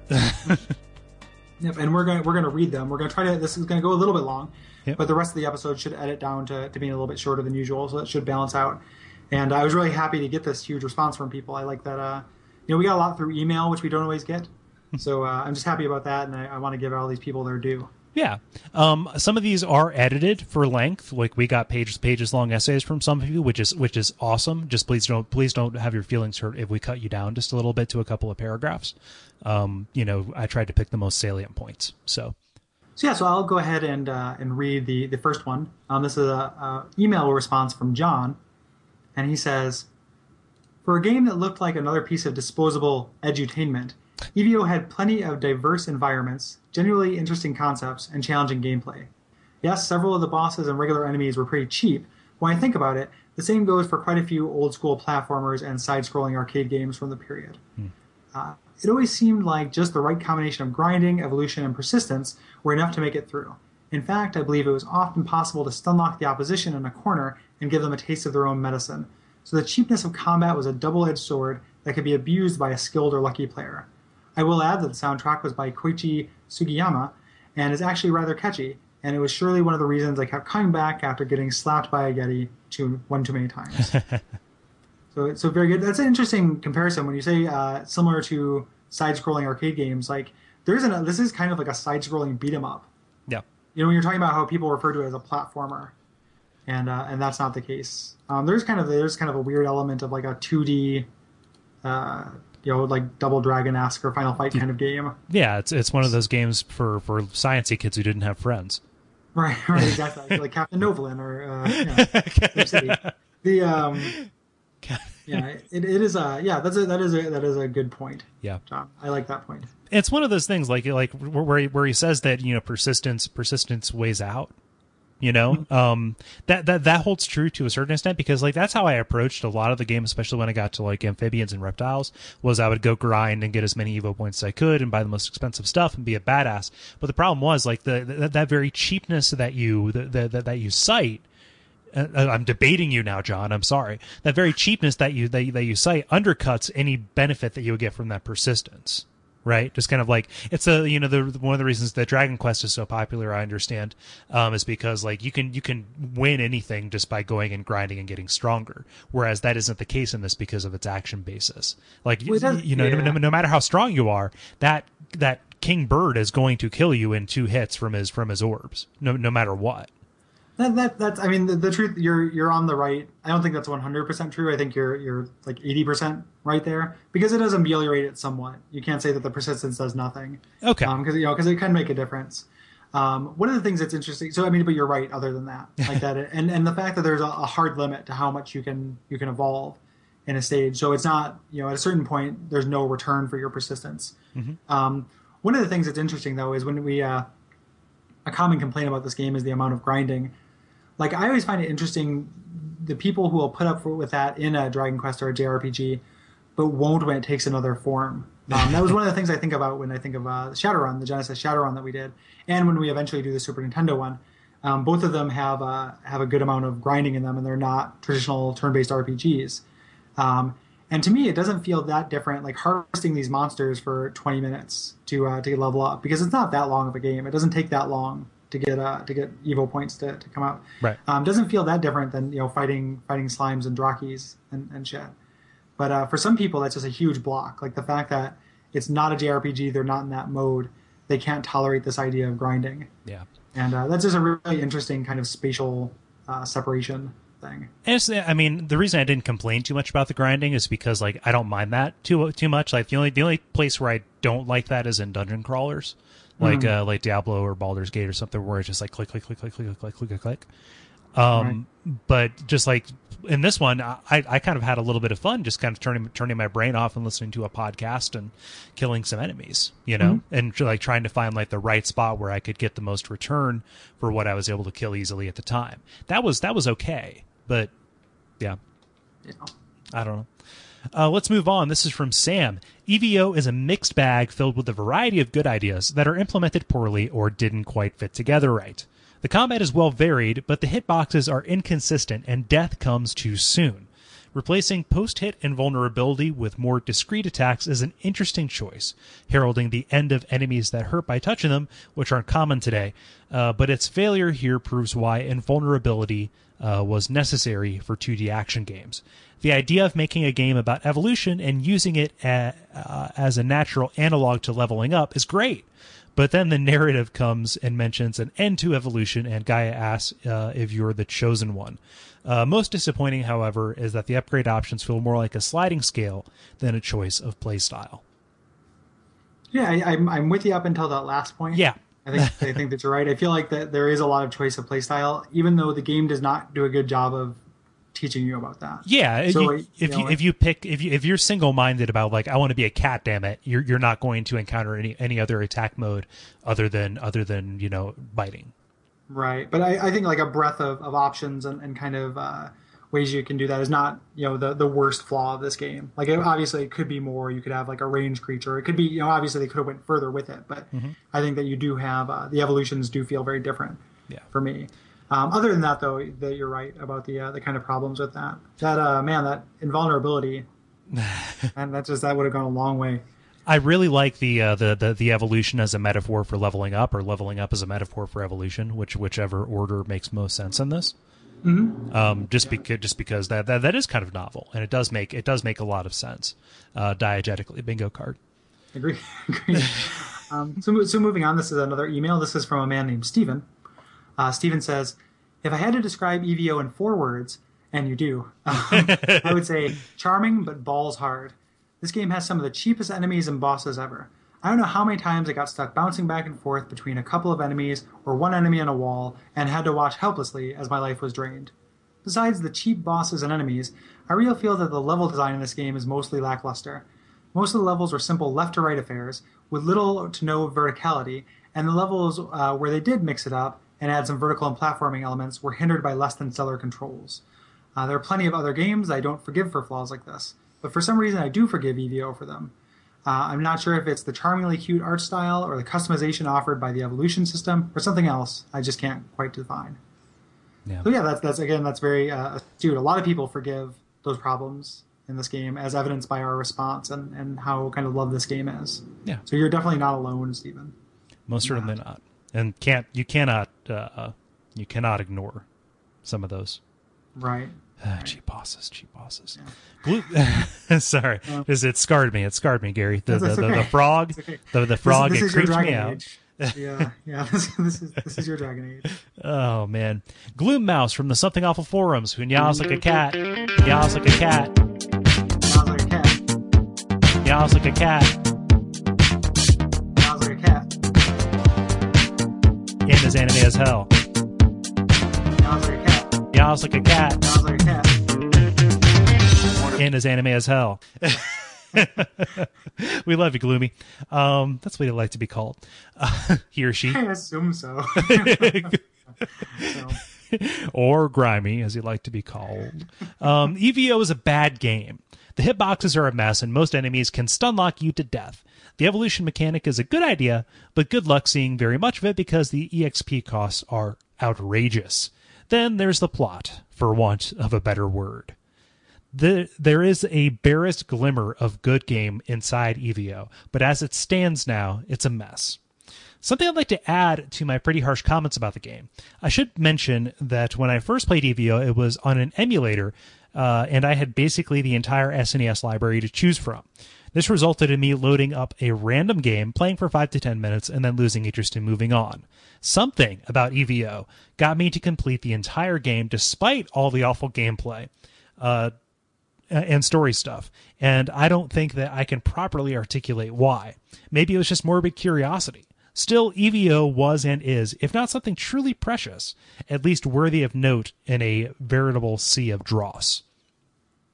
I agree. This is the flaws of this I don't think are quite as bad. I can overlook them a little bit further, but it is crazy original, and that was what drew it to me to it as well. Yeah. Especially if you have the whole, and I think we've all done that. When possible, we like to buy games. It's not possible all the time, and I think we've all done the emulator kind of run through. Yeah. And there's a lot of low cards in that deck. And you're going to end up with a lot of uninspired platformers. Yeah. Just time after time, and to run across something that is at least has this kind of concept running for it. It reminds me a little bit of like Ignition Factor. And then, like, Ignition Factor is not a very good game, but it's very, like, that was the same thing when I got a Super Nintendo and went through all the emulated games and all the ROMs. Mm-hmm. Ignition Factor, I was just like, wow, this is really interesting. And I played that for a while just because it was such a cool idea, even if it's not great. I love that idea of how disposable things are once they're free, once they didn't cost you anything. Mm-hmm. Yeah. 100% true. I mean, because, I've done that too. I admit to it. I don't like it, but, I've done it. That's a part of my past. I was a high schooler once, damn it. Yeah. Well, at a certain point, like, I don't know. It's fine. I don't think it's that big a deal. Like if you're supporting games when you can, Yeah. And because when you were in high school, there wasn't a virtual console, Right. And if you were going to buy any of that stuff, it would be aftermarket anyway. So Yeah. I don't think that anyone should beat themselves up over their high school emulation days. Dross, noun, something regarded as worthless rubbish. There are bargains if you have the patience to sift through the dross, foreign matter, dregs, or mineral waste, in particular scum formed on the surface of molten metal. Dross. Good word. Say it 3 times. I'm serious. So. Put an "and" in front of that, and you got a Star Fox boss. So also on the message board, Craig588, a first-time commenter, responds to Glue Mouse, who meows like a cat in anime as hell. He says, I think I mostly liked it because at the time it was incredibly unique, and I was willing to put up with a lot of garbage just to see what it had to offer. I know I played through it at least 3 times. The earlier areas are more fun than the later ones. They knew they had something cool with the underwater areas, so they put that right up front. I think without that part, I never would have completed the game. So probably true. Agreed. Yeah. Again, those that interesting balance of games that put all their best content at the beginning, or games where you have to kind of struggle through the first level. See Fallout 2 and Deus Ex and stuff versus games that get good in the end game. Mogambo on the message boards says, I learned from E.V.O. that creatures evolved over millions and millions of years, starting from the ocean and moving onto land. Once on land, the creatures struggled to get oxygen and relied on plants for both food and respiration. The creatures grew larger and larger into what are called dinosaurs. I also learned that there was an extinct race of intelligent bird people that once lived in a castle in the sky and rode dinosaurs. And this is all because of ancient aliens. E.V.O. is a fucking weird game. Yes. we should. I like that prompt. Like, what did you learn from this game? I like that. So I also like that. And finally, one of our all-time favorite commenters, Hong Kong. He has to say, E.V.O. can be pretty enjoyable under certain circumstances. Honestly, cheating helps immensely. Being able to evolve to whatever you want without the horrible grind makes it a lot more fun. Knowing that whenever you evolve any part, you get full health also helps. And knowing that there are cool secret evolutions like the mermaid help. But it never becomes a good game, just a passable one. Honestly, I love the fact that the game allows you to join the T-Rex alikes and end it right there, or jump off a mountain to evolve into a bird. But a tiny few cool set pieces and moments do not a full game make. Right as always, Hong Kong. Yeah, again, very astute. Yeah. So I am going to... I tried to improvise a clever way to Deliberation Chamber. I'm going to evolve. I didn't want to say the age of deliberation. I wanted to evolve something, but wanted to evolve a deliberation gland. There we go. Yeah, let's pay our 5,000 EVOs. We ate all these comments, and we can use the EVOs from them to evolve deliberation glands. The mysterious time stream evolves us. Man, these deliberation glands are great. I am discerning the finer points of email with 20% more efficiency. I can jump a little bit higher. Like a jetpack, you're squirting deliberation at the ground. Yeah, just that thing made that gross real quick. Yep. It's a bio-squirting. The thing is, I can only really jump about 4 inches ordinarily, and now I'm at 5. So it's a 25% increase, but it's I still can't clear any Igtuskas. It's a game of inches. But we have emerged from this evolution from the mysterious time stream, and we have decided to grant this week's prize to Sam. Yeah. So congratulations, Sam. The as much as I don't agree with your thing about there not being enough options for evolution, we both really like that evolution as metaphor for experience and vice versa. Yeah, that's a very astute observation. And the runner-up prize, which is nothing, but it's still honorable mention, goes to Gloom Mouse and Mogambo, just because you really amused us. Yeah. So both very good. You guys will get high fives if I ever meet you. Yeah. So Sam, the next game that we're doing is not available by a virtual service, even though somebody needs to fucking put these out for iOS, and I have no idea why that hasn't happened yet. Oh man, and it drives me crazy. But so you won't get that, but we will give you a game prize of some kind. Just we'll get in touch with you, or you get in touch with us, and just kind of segueing. That game that is not available that we're doing next is actually 4 games. 4 games, yeah, 4 games not in one, but should be in one for $1.99 on iPhone, but it's not. Called we're calling it the Mac Venture Collection. It's a series of point-and-click adventure games that came out for PCs in the 80s and then Nintendo in the late 80s and early 90s. Includes Deja Vu 1 and 2, The Uninvited, and my personal favorite, Shadow Eat. Yes. So you can find those on Google, and we're not certain yet if that's going to be a 1-part or 2-part. Right. It might be a 2-part. You can also find those if you don't feel good about downloading the ROMs. The PC versions are abandonware. So they have different graphics and different music, I'm sure, but are similar and are available on abandonware sites. Yeah. So your comments will be salient compared to our experience playing them on the NES. Mm-hmm. Maniac Mansion style, moving the cursor around with a D-pad, no problem. Yeah. But after we talk about those 4 games, we're going to be talking about Bionic Commando. Continuing. No, we're going to be doing Psyops. Oh, shit. But after that, we are going to be playing a little game for the PlayStation 2 called Psyops. It's also available on the Xbox. I'm not certain if it's backward compatible or not. But it is this again kind of falls under maybe not so much as this one, but kind of a mediocre to okay game that is saved by one really, really cool idea. Yep, and that's our wheelhouse. It's very rare that we play home runs on this podcast, and I kind of like it that way. There's nothing interesting to say about Super Mario World. Yeah, exactly. Like, there's, as much as I would love to play it again, like pretty much right now, like I'm always up for Super Mario World. But it's just, we just be us going like, it's so fucking great. Yeah. Like over and over and over. Like, wasn't it cool when there was this thing? And so we like doing our flawed gems. Even though the game we're doing after Psyops, so Psyops is available through your local game retailer or the internet. The Xbox copy is $1 on Amazon. I posted a link on the Facebook page, so you have no excuse. It's very cheap to get. Yeah. I'm hoping it's backwards compatible because I want to play it on my Xbox, so I don't have to dig out my PS2 again. Right. But so speaking of this next game I don't think is necessarily a flawed gem. I mean, I'm sure we'll find some flaws in it, but after that we're doing Bionic Commando for the Nintendo Entertainment System. This game was my childhood.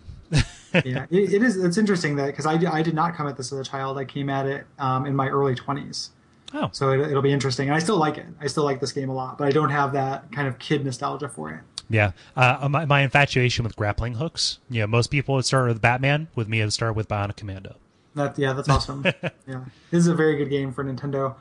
So that is a game that is available on the NES, Nintendo Entertainment System, that you can play as a great little platformer, widely beloved. I'm anticipating a big response.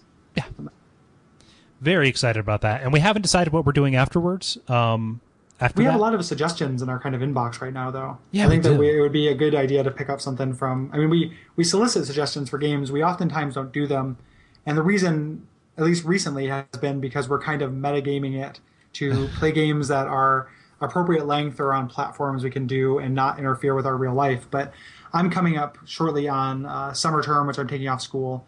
Cole has moved, so he is in his permanent residence. So I think that we're ready to be inconvenienced again. So we should pick something that was a fan suggestion for sure. Well, if you would like to get your request in there and request something that is not Banjo-Kazooie, you can. I'm sorry, folks, we're not going to do it. Just to be fair, like I was fairly certain I wouldn't like that game. I was a little bit more open to it than Cole was, but I'm glad that Cole is snaking it. Yep. I'm going to be the bad cop here. We're not going to be doing Banjo-Kazooie. I don't care if it's on Xbox Live Arcade. I don't care. I'm sorry. I can't do it. Yeah, I've never played it. I don't think I would like it that much based on what I know. But the thing is like I would, I can have fun yelling about why something is bad, even if I don't like it. But if Cole doesn't want to play it and doesn't want to have us yell about how it's bad, I don't want to play 20 hours of something I know is going to be bad. Yeah, just to get to the point where we can have fun yelling about it. I can yell about it at length, until the cops are called right now. But I won't. It's going to be a weird reason to get arrested for hating Banjo-Kazooie too much. Class B Banjo-Kazooie related disturbance.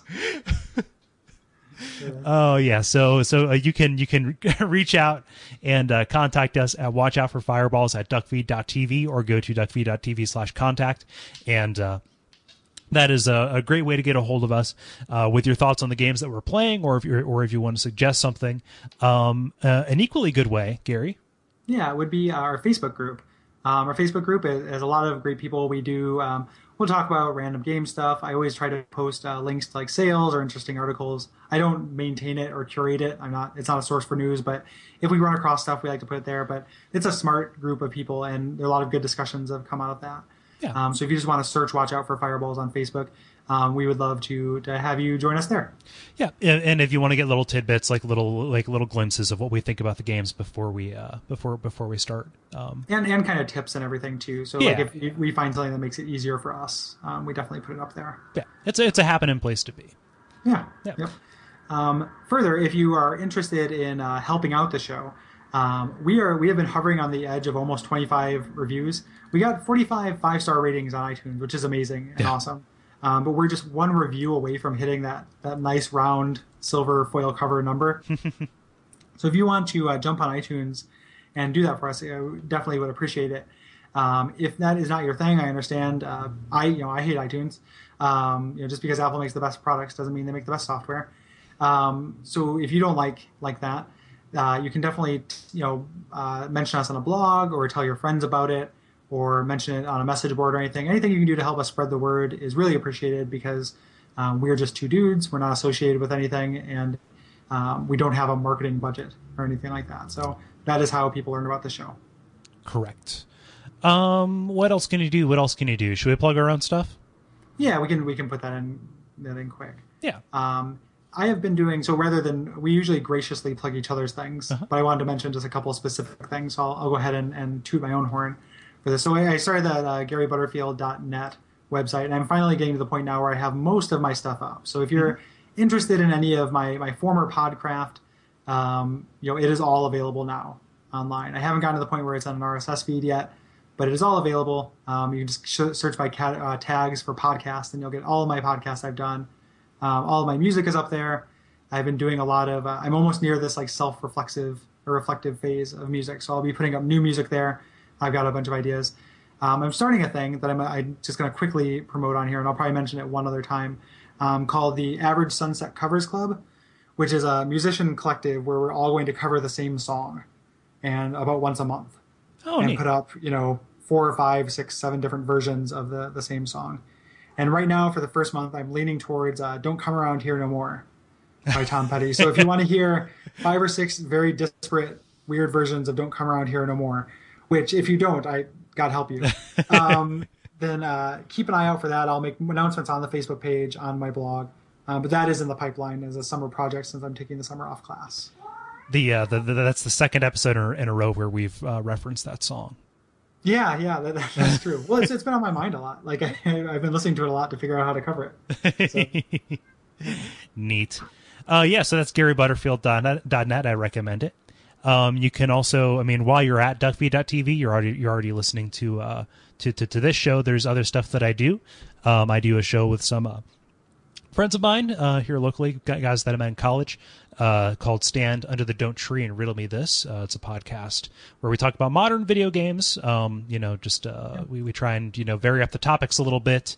The format is like loose. A recommendation on that, I would say a good jumping on point for that. The recent 150th episode is very good. The Suska Quintennial is very fun. It's a little bit looser. Everybody's in person, and it is everyone's libations are flowing, and it is a good episode. So I can recommend that as a good starting point. That was one of like a series of podcasts that I did completely drunk, like just off my rocker. There was a recent TDRK where I actually had to put into the show description, like, please forgive me for this. And Cole's drunk right now. The thing about Cole is that he's a very functioning alcoholic. This is him, like, 10 shots in. So you should see him once he gets to 20 or 30, and it's just, that's when it's fighting words. That's not the case. But but speaking of TRDK, what is that? Oh, TDRK. That is a podcast that I do with my brother. We talk about weird news and our past. Sometimes we share anecdotes. Usually Chris yells at me. He's my older brother, and he's a very funny dude. And it is my opportunity to parade him in front of the internet for your amusement. Yeah, if you like Cole getting taken down pegs, that is the show for you. So, and then I like Cole getting taken down pegs, so therefore it's the show for me as well. Exactly. And just, it's been a little while since we mentioned, I just want to throw it in real quick. We've been kind of on a really good streak as far as extra-sodes go. Mm-hmm. So if you want to get, every episode runs long, we record for a few hours and then edit it down to, about 90 minutes, ideally. And we take the extra material or things that are not about the game and we stuff them into these extra-sodes that we edit very loosely and are more kind of off the cuff. But the last few of them I feel like have been very funny. Yeah. So I think that they're pretty much require listening. There is a page for that, but the quickest way to get there is through Facebook. So if you join our Facebook group, you will have access to that. Mm-hmm. And we put up notices whenever there's a new one out on the Facebook group there. So, yeah. Yep. So I think that's about it. That's E.V.O, and that is our podcast. Age of E.V.O is ending. The age of E.V.O is ending, and the age of point-and-click adventure games is rapidly coming upon us, and I am happy with that. Yeah. We're going to end up. We're going to lose all of our experience we gained from this. We're going to start with the point-and-click one and just be like, "What's a podcast?" What's a... So, but there's one thing that we won't lose, and that's a singular piece of wisdom, Gary. Correct, and that piece of wisdom is to always watch out for fireballs.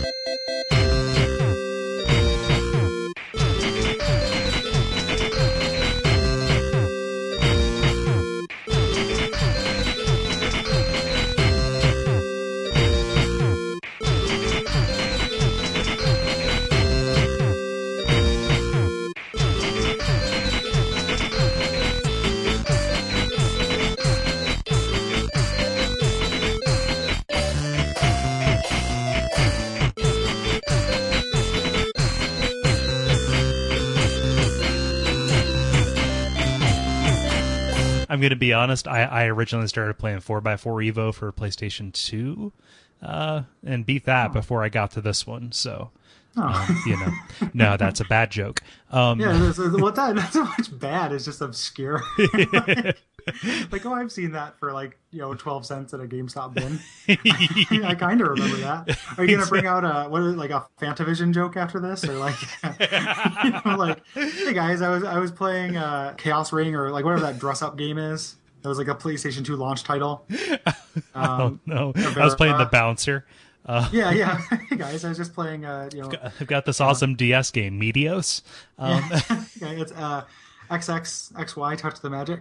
Oh, Feel the magic. Feel the magic. Okay. I'll get it right. Okay. No, but